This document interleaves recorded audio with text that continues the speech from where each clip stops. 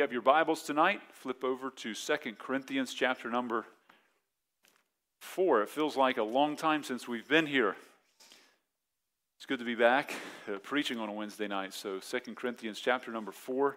And when you find your place, we're actually going to, it's 18 verses, but we're going to be reviewing some of that chapter as we've looked at. This is a part 3 sermon. So if you would find your place, we'll stand and read in verse 1 down to verse number 18. So if you have not read a chapter of the Bible today, you're about to get that, all right?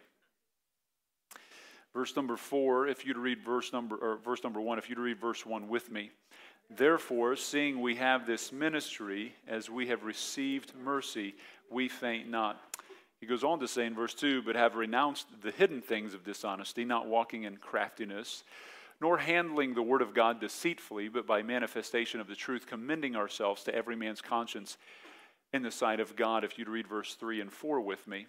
But if our gospel be hid, it is hid to them that are lost, in whom the God of this world hath blinded the minds of them which believe not, lest the light of the glorious gospel of Christ, who is the image of God, should shine unto them. He says, for we preach not ourselves, but Christ Jesus the Lord, and ourselves your servants for Jesus' sake. For God, who commanded the light to shine out of darkness, has shined in our hearts to give the light of the knowledge of the glory of God in the face of Jesus Christ. But we have this treasure in earthen vessel, that the excellency of the power may be of God and not of us. If you'd read verse 8 and 9 with me. We are troubled on every side, yet not distressed. We are perplexed, but not in despair, persecuted, but not forsaken, cast down, but not destroyed. Always bearing about in the body the dying of the Lord Jesus, that the life also of Jesus might be made manifest in our body.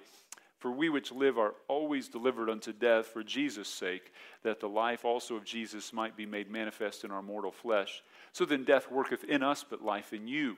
We, having the same spirit of faith, according as it is written, I believe, therefore have I spoken. We also believe, and therefore speak, knowing that he which raised up the Lord Jesus shall raise up us also by Jesus, and shall present us with you.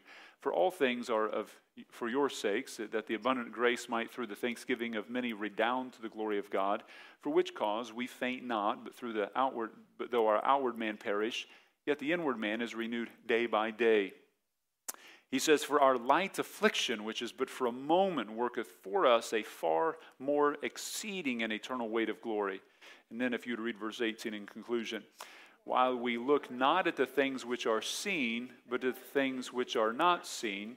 For the things which are seen are temporal, but the things which are not seen are eternal. Father, your word is again our joy. We pray that you would bless tonight as we assemble together to learn and grow, that we might be able to be lights in this world for the glory of God. Lord, we live in a world today that is in so much need of truth, and we pray that we would be messengers of that truth. Help us to be faithful and help us to be fruitful, and may we do it all for your glory. If anyone tonight doesn't know Christ, may this be the night of their salvation. We ask it in Jesus' name, and all God's people said, man, you may be seated.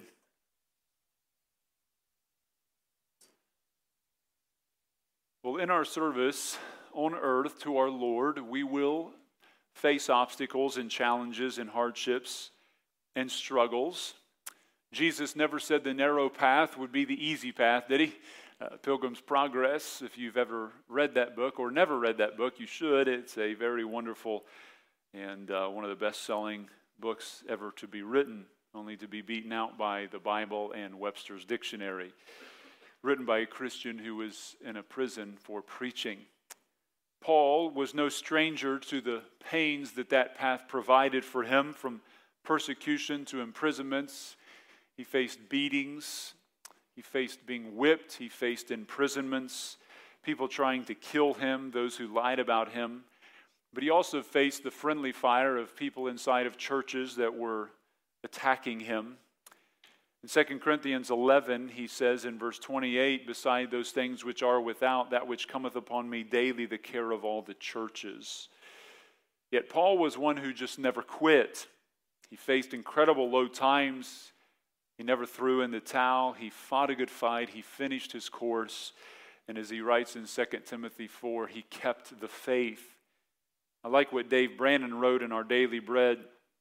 He said, "What would you think of a baseball player who played 7 seasons without hitting the ball in fair territory? One of the best players of all time, Mickey Mantle, did the equivalent of that. His walks and strikeouts add up to more than 3,400 trips to the plate, which would be 7 seasons worth. Or what would you think of an inventor who failed hundreds of times in his experiments? Thomas Edison, perhaps the greatest inventor in American history, spent many long months failing before he found a filament that would stay lit in his incandescent light. The lesson behind these experiences is clear. We have to look beyond the failures to keep persevering." Well, isn't that true in our Christian life? I can't think, he says, of a better example of someone who persevered despite apparent failure than the Apostle Paul. His list of failures would lead most of us to quit. For one, the people in a church he founded in Corinth stumbled badly. For another, he went to prison numerous times, thrown in shipwrecks, beatings, and betrayals, and you could have a picture of defeat, yet Paul's ministry is remembered for its unmistakable success. Let's learn to look past our failures because by God's mercy, we need not to lose heart. And tonight I want to look at how we can have a lasting ministry. And I believe there are keys that are in this chapter that really define why Paul was able to continue in the ministry and last like he did. And 2 Corinthians is the most personal of all the books that Paul ever wrote. He's very open. He just really pours his heart out in a very clear way. When you read verse 1 as well as verse 16, he uses the phrase, "we faint not." And it's a phrase that means giving up due to discouragement, fear, becoming despondent. You quit under the weight of hardships. And he says, we will not do that. We will continue on and finish the course. And I believe you're here tonight because Jesus means something to you. Because you're serious about your faith. There is a desire in your heart to live for Christ. Not every Christian, sadly, has that same passion and focus. Many have been pulled into the cares of this world and lesser motivations of living. But tonight you have shown that you have a desire to hear the Word of God, to sit under it, to receive it. And I would encourage you to place these 8 keys in your life and really make them a focal point for your own ministries that God has called you to. And all of us have a ministry to fulfill. There's something that God has you on earth to do. It's not just to live, it's not just to breathe, it is to serve Him, to minister to Him. And the vehicle through which He has called us to minister to is primarily through the church and our physical families, to minister to our to those He's given to us in our marriage and our children, but also to those in our spiritual family, and then to this lost world. So the first key we saw is in verse number 1, and I just want to review the first 5, and then we'll look at the next 3. We looked at these earlier in May, and the first one was recognizing ministry is a gift of mercy. He says in verse 1, "Therefore, seeing we have this ministry as we have received mercy." And so Paul was struck by the reality that everything he was able to do for God was never something that he earned, that he worked for. It was a gift. You have to realize that everything we do for God at Lighthouse, everything you do in service to God and His church is a get to, not a have to. We always raise our kids with the idea that, hey, we get to go to church tomorrow. We don't have to go. We get to go. We get to serve the Lord. We get to serve in whatever capacity of ministry and whatever area. So always remember that and be overwhelmed with the mercy of God. And I can tell you, people who many times will get burned out of ministry, get burned out of something, they lose sight that is a gift that they were given.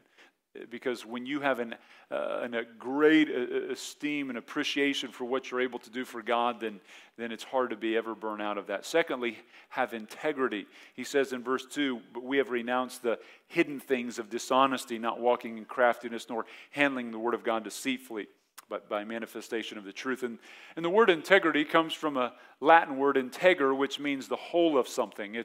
And here it's the whole of a character, not a fraction of a character. And so to have a lasting ministry, you have to be authentic. You have to be real. You have to be genuine. That's why staying in a church your entire life is important, not jumping from this church to that church to next year going to another church. And sometimes you see people do that. They're always jumping and jumping and jumping, and there's no stability to them. It's important for people to know you for long seasons of your life, to know you in your strengths and your weaknesses, your ups and downs, because they can help hold you accountable, right? I can tell you, if you come to Lighthouse long enough, you will be tempted about something to, well, maybe I'll just find another church. You have to ask yourself the question, is that what God wants you to do? How strong would a family be if you had that mindset? How strong would a sports team be? How strong would a company be? Nothing's strong like that, is it? And so praise God that, and you know, Paul, he's still dealing with the church at Corinth. 4 letters deep, years of ministry, and he just never threw in the towel. So have integrity. Thirdly, remember that the gospel is the only hope for the lost. He shares that in verse 3 and 4. If our gospel's hid, it's hid to them that are lost. How could we ever quit when we have the only saving message for this world?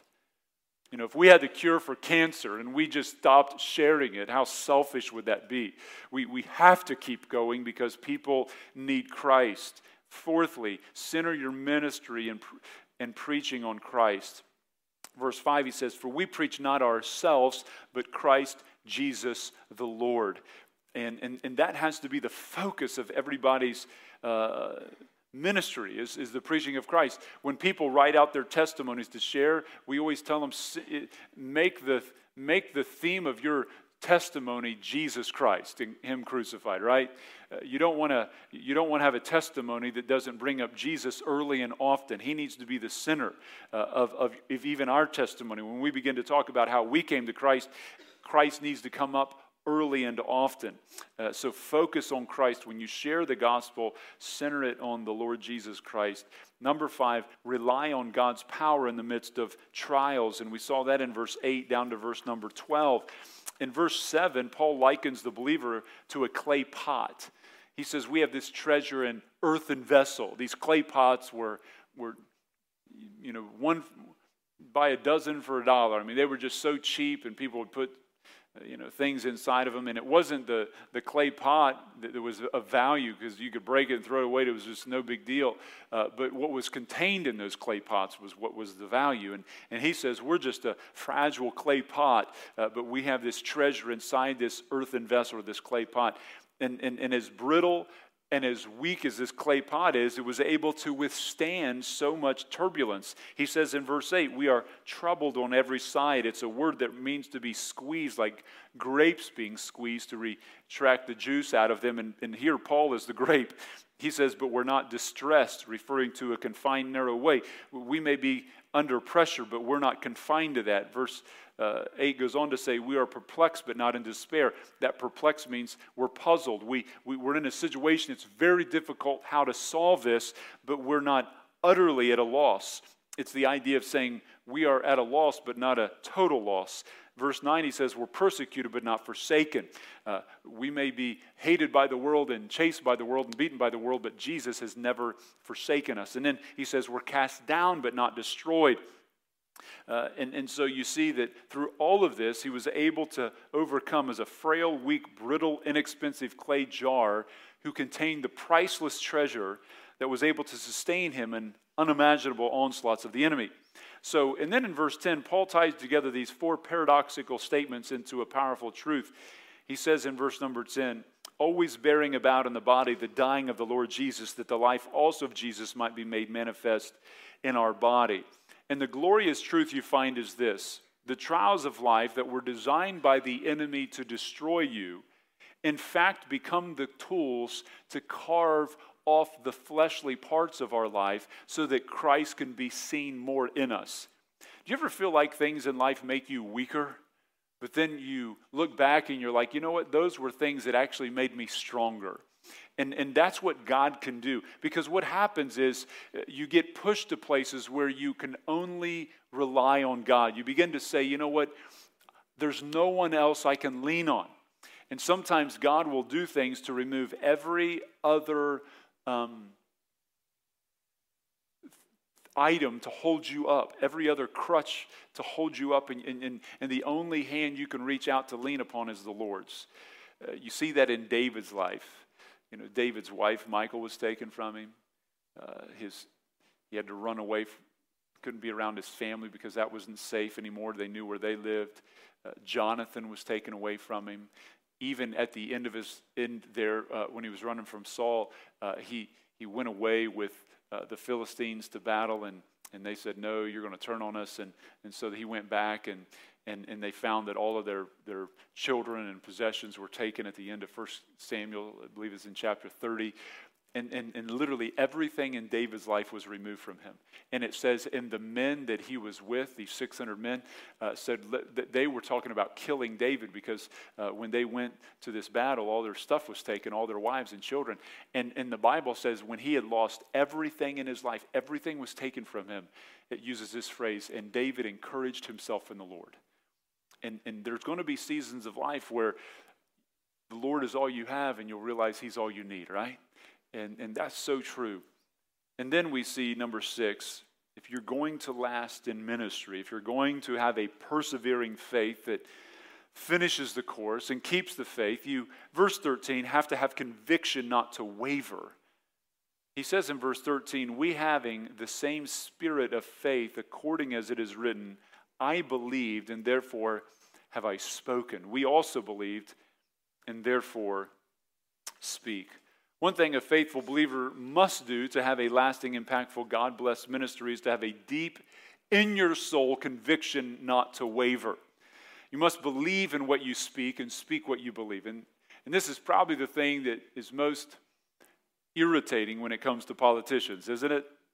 You ever vote for somebody, and then 6 months later, they're doing the opposite of what they said they were going to do a year later, and they go back on their word, and once they got your vote, then they weaken up, and it's like, you just want somebody with some backbone, don't you? Somebody with some conviction. Your beliefs cannot be based upon the acceptance of the message by the world. Rather, your life and message must be based upon something that transcends that. It's got to be based upon God. It's got to be based upon the Word of God. Notice what Paul bases his conviction on, what he aligns it with. He says, we having the same spirit of faith, and then he uses this phrase, according as it is written. We having the same spirit of faith. The same spirit as who? Who's he talking about? Well, what you find here, he refers back to Psalms 116. The same spirit that he's speaking of is the same spirit that David had in Psalm 116 when David went through some heavy seasons. Listen to some verses out of Psalm 116. David said, the sorrows of death compassed me, and the pains of hell, or Sheol, the place of the departed dead, gat hold upon me, and I found trouble and sorrow. He says in verse 6 of Psalm 116, I was brought low, and he helped me. Verse 8, he says, for thou hast delivered my soul from death, mine eyes from tears, my feet from falling. I will walk before the Lord in the land of the living. And then he says this, I believed, therefore have I spoken. I was greatly afflicted. You see where Paul, in the midst of verse 8 through 10, we're troubled on every side, not distressed, perplexed, not in despair, persecuted, not forsaken, cast down, not destroyed. You ever read, let me ask you a question. Where do you turn to in the Bible when you're going through like a really heavy season? You go to the Psalms. What else do you read? When you're like everything's taken from you in life. You go to the book of Job. We go to these places, don't we? We read about what other people in difficult situations say. And we know that Paul must have been a companion in reading these texts from the Psalms of David and just finding comfort. He must have learned so much from Psalm 116 that he didn't have the New Testament. He didn't have all these things that we have. And so he grew up with the Old Testament, and that's what was instilled in his heart. And in the midst of all these trials, he finds that David believed, and therefore he spoke. David was a man of conviction. Trials, affliction, and even the threat of death did not deter David. David believed, therefore he spoke. I think about Daniel, chapter 3. 3 teenage boys, Hananiah, Azariah, and Mishael, taken away from their homeland. Parents were probably killed. These young teenagers are taught a new language. They're given new names. Shadrach, Meshach, and Abednego are their Babylonian names. Names that they grew up with. Hananiah, Azariah, and Mishael were names that honored God. Now they're having names that honor pagan deities. Taught a new language, new customs, new diets, all of these things. Nebuchadnezzar builds a 90-foot golden image to himself because he's that awesome. And he is commanding everyone, when the sackbut, harp, trumpet, and all these different instruments begin to play, that you have to fall down and worship the golden image. Well, the musicians begin to play, the Chaldeans sound off the band. Everybody falls except 3 guys. Hananiah, Azariah, and Mishael. And they wouldn't bow down, and Nebuchadnezzar is so outraged by these 3 guys. Daniel 3 has the story. I mean, what do you do if you're 3 teenagers and the most powerful man in the world is calling you to bow down, and if you don't bow down, you will be burned alive the day of. There is no court hearing. You're just toast. Verse 14 says, Nebuchadnezzar spake and said unto them, Is it true, O Shadrach, Meshach, and Abednego, do not ye serve my gods, nor worship the golden image which I have set up? And he thinks he's being very merciful here, verse 15, because he likes these guys. I mean, if you read a couple chapters back, these were like the cream of the crop. He really liked these 3 young guys. He says, Now if you be ready, that at what time you hear the sound of the cornet, flute, harp, sackbut, psaltery, dulcimer, and all kinds of music, ye fall down and worship the image which I have made, well. But if ye worship not, ye shall be cast the same hour in the midst of a burning fiery furnace. And who is that God that shall deliver you out of my hands? It's 3 teenagers. They could have said, let's bow down with our bodies, but not with our hearts. Let's bow down externally, but not internally. But they were men of conviction. They believed, therefore they stood. I bet 90% of Christians would have easily bowed without even thinking about it. In our world today, I mean, you have somebody who comes out with transgenderism and they'll be like, well, I think it's, the Bible's old and, it's cultural, the Bible. They begin to say stuff, they back down real quick. Somebody comes out about, I do think it's something that we give 1 day to our veterans and 30 days to people who have a homosexual desire. How do you have Pride Month for a month? Where was that vote ever happening? Did anybody have to vote on that? You didn't vote on that, did you? Wouldn't that have been nice? Well, I can tell you there is a bigger picture that is being forced down the world's throat. I think that somebody showed Google didn't even have any picture of veterans or nothing. It was just a blank screen on Veterans Day. This is what the world thinks of you veterans. Isn't that something? We're going to celebrate and don't get me started. Let's just go back here. It's disgusting, isn't it? I would encourage you, don't shop at Target. You're free to do whatever you want. I will never buy a penny of anything from Target. And I don't drink, so Bud never will have anything anyway. Isn't it nice to see them guys facing some backlash? I think it's encouraging, too, when people find out, hey, we do have a voice. Yeah, it's not just Christians that are against that stuff. And let me say this, I don't hate homosexuals. They're not the enemy, they're a mission field, right? I mean, they need the gospel. People say, why do you make a big deal out of homosexuality? Well, liars are spoken against in the Bible too. Yeah, but nobody's having a whole month celebration of liars. Does that make sense? There's a difference, isn't there? Is that right? So, back to this. I have all these rabbit trails. These little bunnies are running right now. It's like, chase them. I'm like, no, go back. So it says in verse 16, like, what do they do? Shadrach, Meshach, and Abednego answered and said unto the king, O Nebuchadnezzar, we are not careful to answer thee in this matter. That statement is so dynamite. It could be said like this. We don't even need to really answer you on this.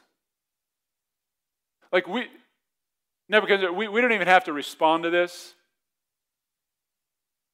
I've already spoken once. We are not recanting. In other words, I would rather die than go against my conviction. Your threat of death doesn't sway me. There is no external human force that can affect my convictions. Heaven has defined me. Here I stand. There's nothing else I'm going to do but this. It's just an incredible thing. It's just, your parents aren't there. No one else is there. All your friends from Israel have fallen. Jerusalem Peters have fallen. Verse 17, they said, if it be so, our God, whom we serve, is able to deliver us from the burning fiery furnace, and he will deliver us out of thine hand, O king. And then this, but if not, be it known unto thee, O king, that we will not serve thy gods, nor worship the golden image which thou hast set up. I mean, that is dropping the mic and leaving the stage, isn't it? Most of you would be familiar with the story. He turns the furnace up how many times hotter? 7 times hotter. They bind them in ropes, don't they? And they get their mightiest men and they throw these 3 teenage boys in a flaming furnace. And when they throw them in, it's so hot that the fire comes out and consumes the guys throwing them in the fire. And Nebuchadnezzar's up there on his little perch looking down. And he says, did we not throw 3 men in the furnace? He says, what is this that I see a 4th? And he looks like unto the Son of God. Guess who showed up in the midst of that fire? And this is the pre-incarnate Christ. This is who the Bible even refers to as our elder brother, Christ, Jesus the Lord, who the Bible says that the ropes came off of them, and he said, come on out. They come on out. It says not even the smell of smoke was on them. And Nebuchadnezzar changed his whole tune. Never read Daniel chapter 4. I believe Nebuchadnezzar one day will be in heaven. He declares God is the true God, and he's a fool. You know, we need to be people of conviction. I believe America is at a terminal state. I believe this nation is a stage 4 cancer victim right now, spiritually. I was reading Matthew this morning, chapter 21, Jesus, the triumphal entry. He goes into Jerusalem, he sees a fig tree, he's hungry, so he stops to eat, and it's so humbling to think that, because his breakfast that morning was walking to see if there's some fruit on a tree. None of us have ever done that in our life. You know what we do? We walk to cabinets that have more than we have such a variety. And then we open up a refrigerator that is just teeming with food. Jesus is walking to find figs on a fig tree.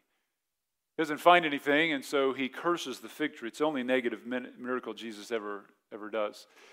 And he goes on to tell them in Matthew 21, I believe it's verse 43, he says, and it's a picture of him going to the nation of Israel, and there's no fruit there. Do you know what was interesting about the fig tree? It says it was very, very strong with leaves.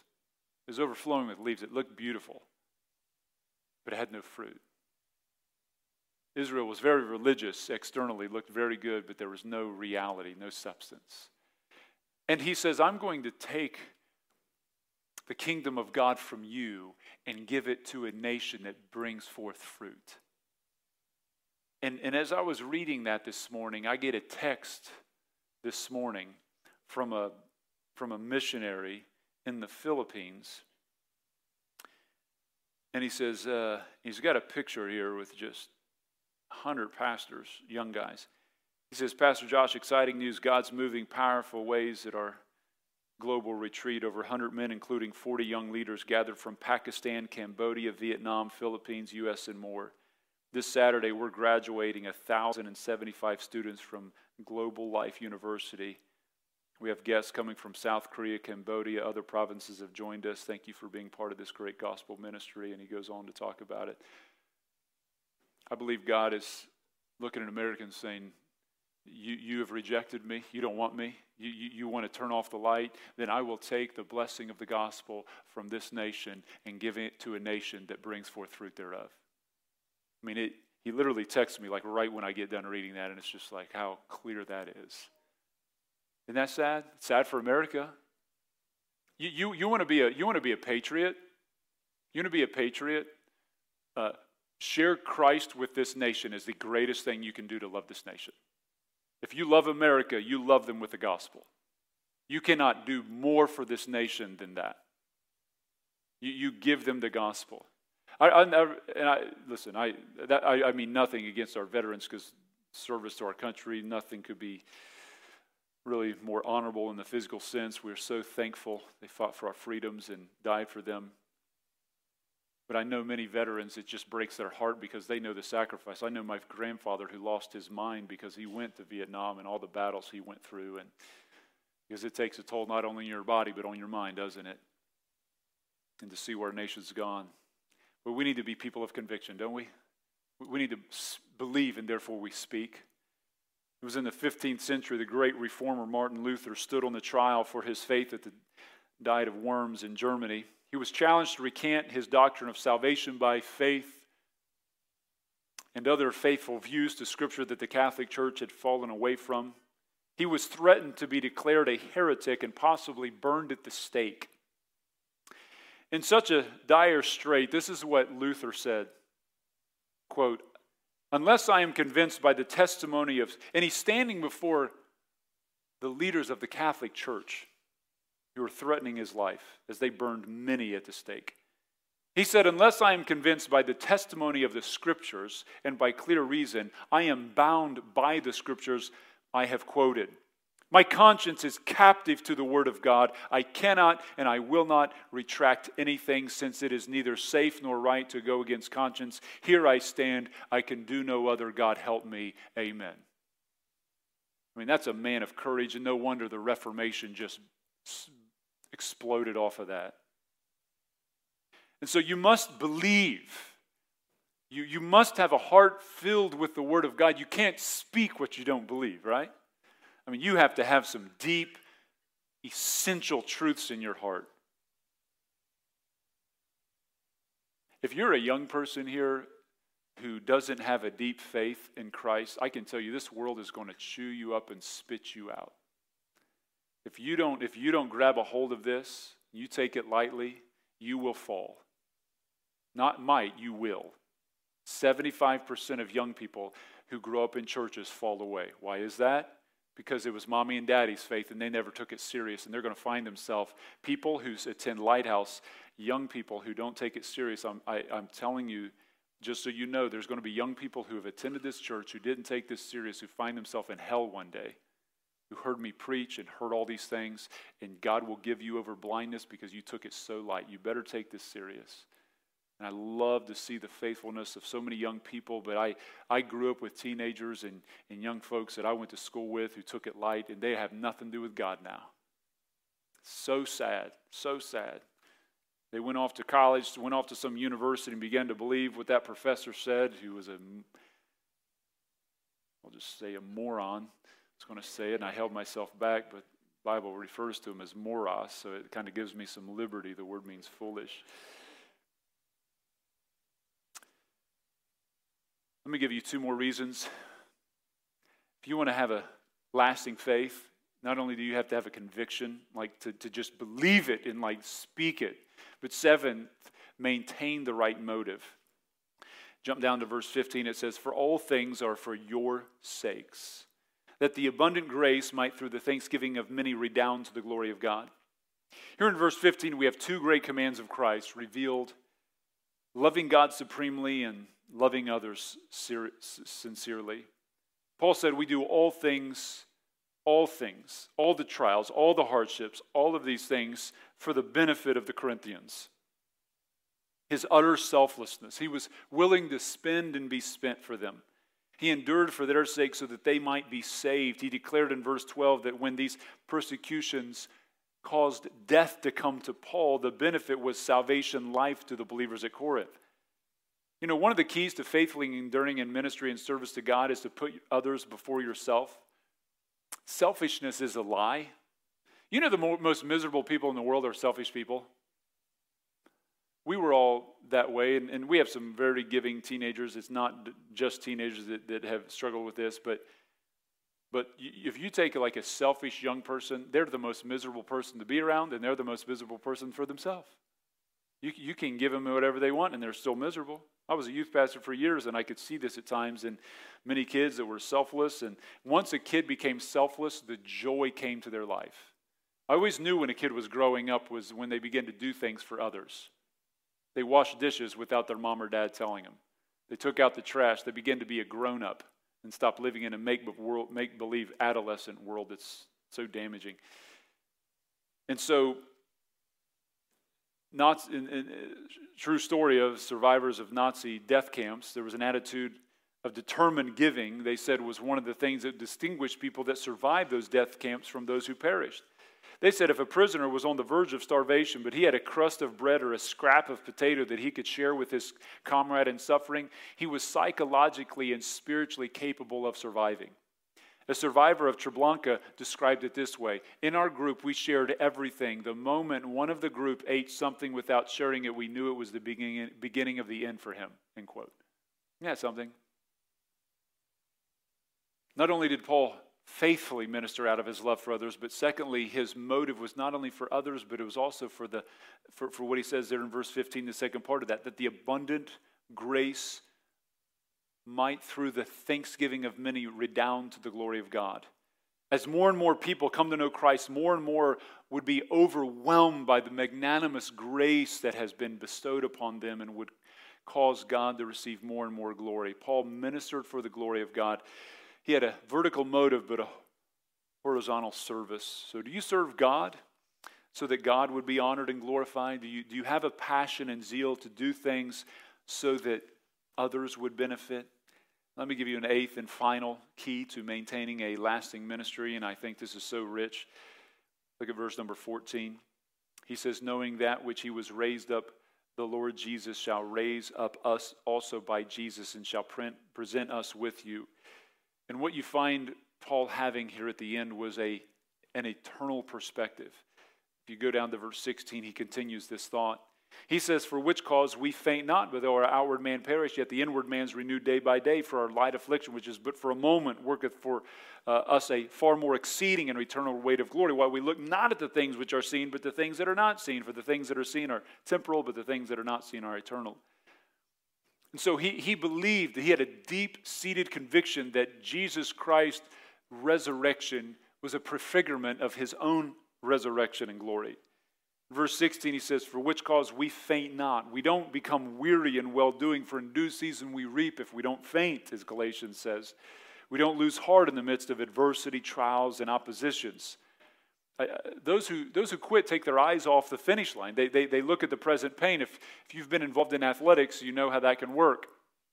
I remember when I would be in training or in 2-a-days or in college playing basketball, we would run for the first 2 weeks without hardly even touching a basketball. I mean, he would take us out and run us for 2 hours. I almost couldn't play because would annoy me. I'm like, we just get in shape by playing, but it was so miserable. We started practice with a 3-mile run warm-up for basketball. I'm like, this is not cross country, sir.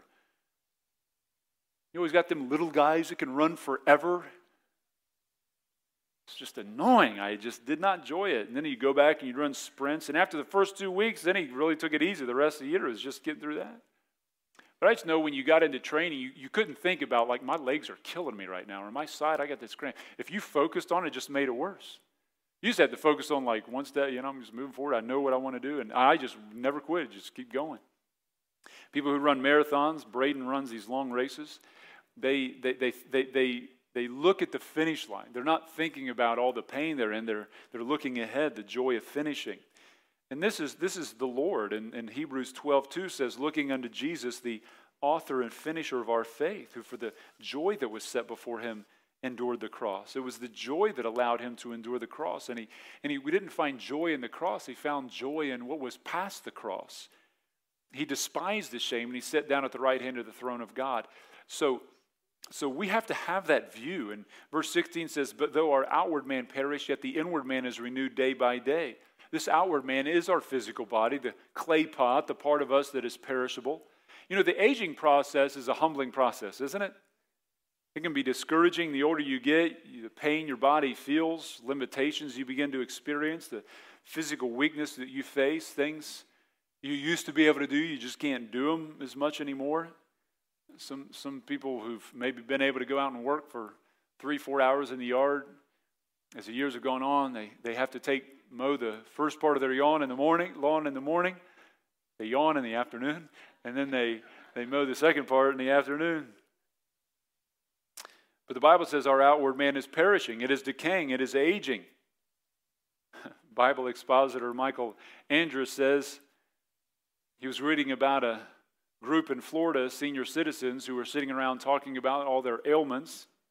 One man said, my arms are so weak I can hardly hold this cup of coffee. Another said, yes, I know, I feel the same way.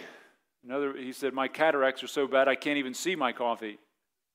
A third responded, I can't even turn my head because the arthritis is in my neck, to which several nodded in agreement. Another said, my blood pressure pills make me dizzy. Another went on, and an old man winced as he shook his head. I guess that's the price we pay for getting old. After a short moment of silence, one woman said cheerfully, well, it's not that bad. Thank God we all still have our driver's licenses.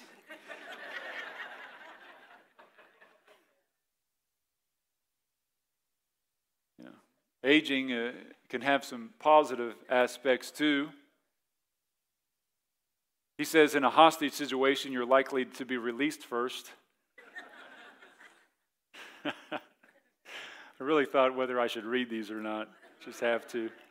He said you can throw a party and the neighbors don't even realize it. Your investments in health insurance are finally beginning to pay off. And your secrets are safe with your friends because they can't remember them either. Our outward man is perishing, isn't it? But this is, it's just wait. I told you, I'm on daughter years, so I'm the oldest person in the room right now. But aren't you thankful though our outward man, our inward man is renewed day by day? Well, I tell you, I'd rather have an aching outward man and a faithful inward man. Spurgeon says, as our body through pain and disease is constantly sinking toward the grave, here is our continual consolation that our inward man is renewed day by day. And the inward man is the spiritual part of us. When Adam and Eve sinned, they marred that image, but Christ came to redeem us that we might be born again and the image of God would be restored in us spiritually. And I want you to see how the Bible sees this. It's always helpful to what does ultimate reality say about our condition? Like as bad as we can feel physically, what does ultimate reality have to say about this? What does God have to say about this? Look what it says in verse 17. For our what kind of affliction? Our light affliction, which is but for a moment. Is that good news? It's light, which is it's not heavy, it's easy to bear, not burdensome, not difficult, having little weight, easy to be lifted. I mean, this is how the Bible's defining. And then it's momentary, which means it's brief, fleeting, passing quickly, short-lived, transitory. So the Bible tells us they're what we face, these afflictions. And the guy who's writing this, friends, faced more physical trauma than any of us. And probably all of us combined in an abuse sense and in a persecution sense, by far. And notice that Paul says these light afflictions and momentary afflictions also work for us in verse 17 a far more exceeding and eternal weight of glory. Not only does God declare they're small and temporary, but they also have a positive benefit to the inward man. The temporary outward sufferings produces an eternal inward benefit. The phrase "a far more exceeding," it's an interesting word. When it says it works for us a far more exceeding, it's, see if you get the English word here, it's the Greek word hyperbole. Hyperbole, where we get our English word hyperbole. So the phrase "eis hyperbole" forms the strongest emphasis Paul could have used, which means out of all proportion, beyond any limits. There is no way to over-exaggerate this, is what he's saying. It works for us beyond your scope of even comprehension, an eternal weight of glory. Like whatever you're going through creates an internal benefit that is beyond anything that your mind can ever imagine. You can't exaggerate it. How wonderful is that? Aren't you glad your pain's not wasted? Romans 8:18, that's why Paul says this. Let's read this verse together. Paul writes, "For I reckon that the sufferings of this present time are not worthy to be compared with the glory which shall be revealed in us." He says the sufferings, you can't compare that to how great the reward will be. I mean, this is the consolation that we have from the Word of God. It's momentary. It's light. The Bible's like, it's just not a big deal. And we're like, man, you don't realize what, it's just light. But it's just momentary. You're just on earth for what, 70, 80 years? God's like, that's 1,000 years is a blink to him. It's like, it's nothing. You wait till you see what I have in store for you forever. This is how we have to view this. So when you get up in the morning, you're limping, say, man, thankful this is light and it's a momentary thing. Right? When you wake up at 3 in the morning, you're like wide awake. Might as well get up. My dad tells me he's 68, and he said, I can only sleep till, 3, sometimes 4:30, sometimes in the morning, and it's like, might as well get up. It's like, I can always take a nap. He works still a few days just to help the church out, but my brother's church, but that's why a lot of times seniors will take a nap in the day, because you don't sleep in your 70s like you did when you were 17, right? You don't wake up and you're like, man, my back feels great. You don't wake up in the morning and touch your toes, do you? I mean, this is the aging process. That's the reality. 1 Peter 4:14 says, if you be reproached for the name of Christ, happy are you. For the Spirit of glory and of God resteth upon you. On their part he's evil spoken of, but on your part he's glorified. That's why Jesus said in Matthew 5:10, he says, blessed are you which are persecuted for righteousness' sake. For theirs is the kingdom of heaven. And blessed are you when men shall revile you, persecute you, say all manner of evil against you falsely for my sake. Rejoice and be exceeding glad, for great is your reward in heaven, for so persecuted they the prophets which are before you. When somebody says something negative to you because you're a Christian, they are just blessing you eternally. You're receiving rewards eternally that you wouldn't have received otherwise. In your mind, you could be thinking like, you've just blessed me better than my 401k or whatever other retirement. I mean, you have just dumped blessing on me by your curses. I mean, Jesus is literally, it's like a exaggerated happiness. He's like shout for joy, like be so excited. I mean, don't probably do that in front of them. Like, yes, say it again, Cuss me out, this is great. Lay it on me. As Christians, what our natural response is? How dare you say that? I'm going to talk to HR, I mean, Christians get all mad and worked up and fired up, and God's like, momentary? Light? You think that's something? Paul's like, come on, I wrote you a whole book here to give you. This is nothing. You read about in 2 Corinthians all the lashes I took. I mean, this is light, nothing. What did they give you? They call you a name? Would you lose out on the promotion because you're a Christian? Big deal. What's the big? You lost your job, so what? You have your life. Your family was never put to death at the stake, were they? Peter History records that they literally killed his wife by crucifixion in front of him. And when it was his time to die, he says, I'm not worthy to die in the same manner as my Lord. Turn the crucifixion upside down. They crucified Peter upside down according to history. Momentary in light, friends. Momentary in light. And look how he concludes as we finish in verse 18. He says, while we look not at the things which are seen. You think that's important to remember? But the things which are, what do you think that means? Well, that's more than the temporary, isn't it? That looks better than what y'all look at in the mirror in the morning when we look up in the morning, right? We look in the mirror, it's like, boy, there's some work I need to do here. Praise God that there's more than the temporary. The body that wears down, the eyesight that fades, the health, all these things. But the things which are not seen, for the things which are seen, they're temporary. We look at the world. People are building sandcastles around us, aren't they? They build some nice sandcastles.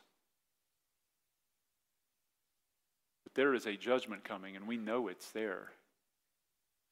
We look at the things which are not seen. We look at what's eternal. The key to victory in the midst of trials in a sinful, fallen world is not to look at temporary things. We have to have an eternal mindset. Many believers, I tell you, have lost their joy because they focused on earthly instead of heavenly things. You won't find Christians complaining when they have an eternal focus. They just don't complain about stuff. They're like, it's really not that big a deal. They'll say stuff like this. I really believe that God has a bigger plan. I think He's really working.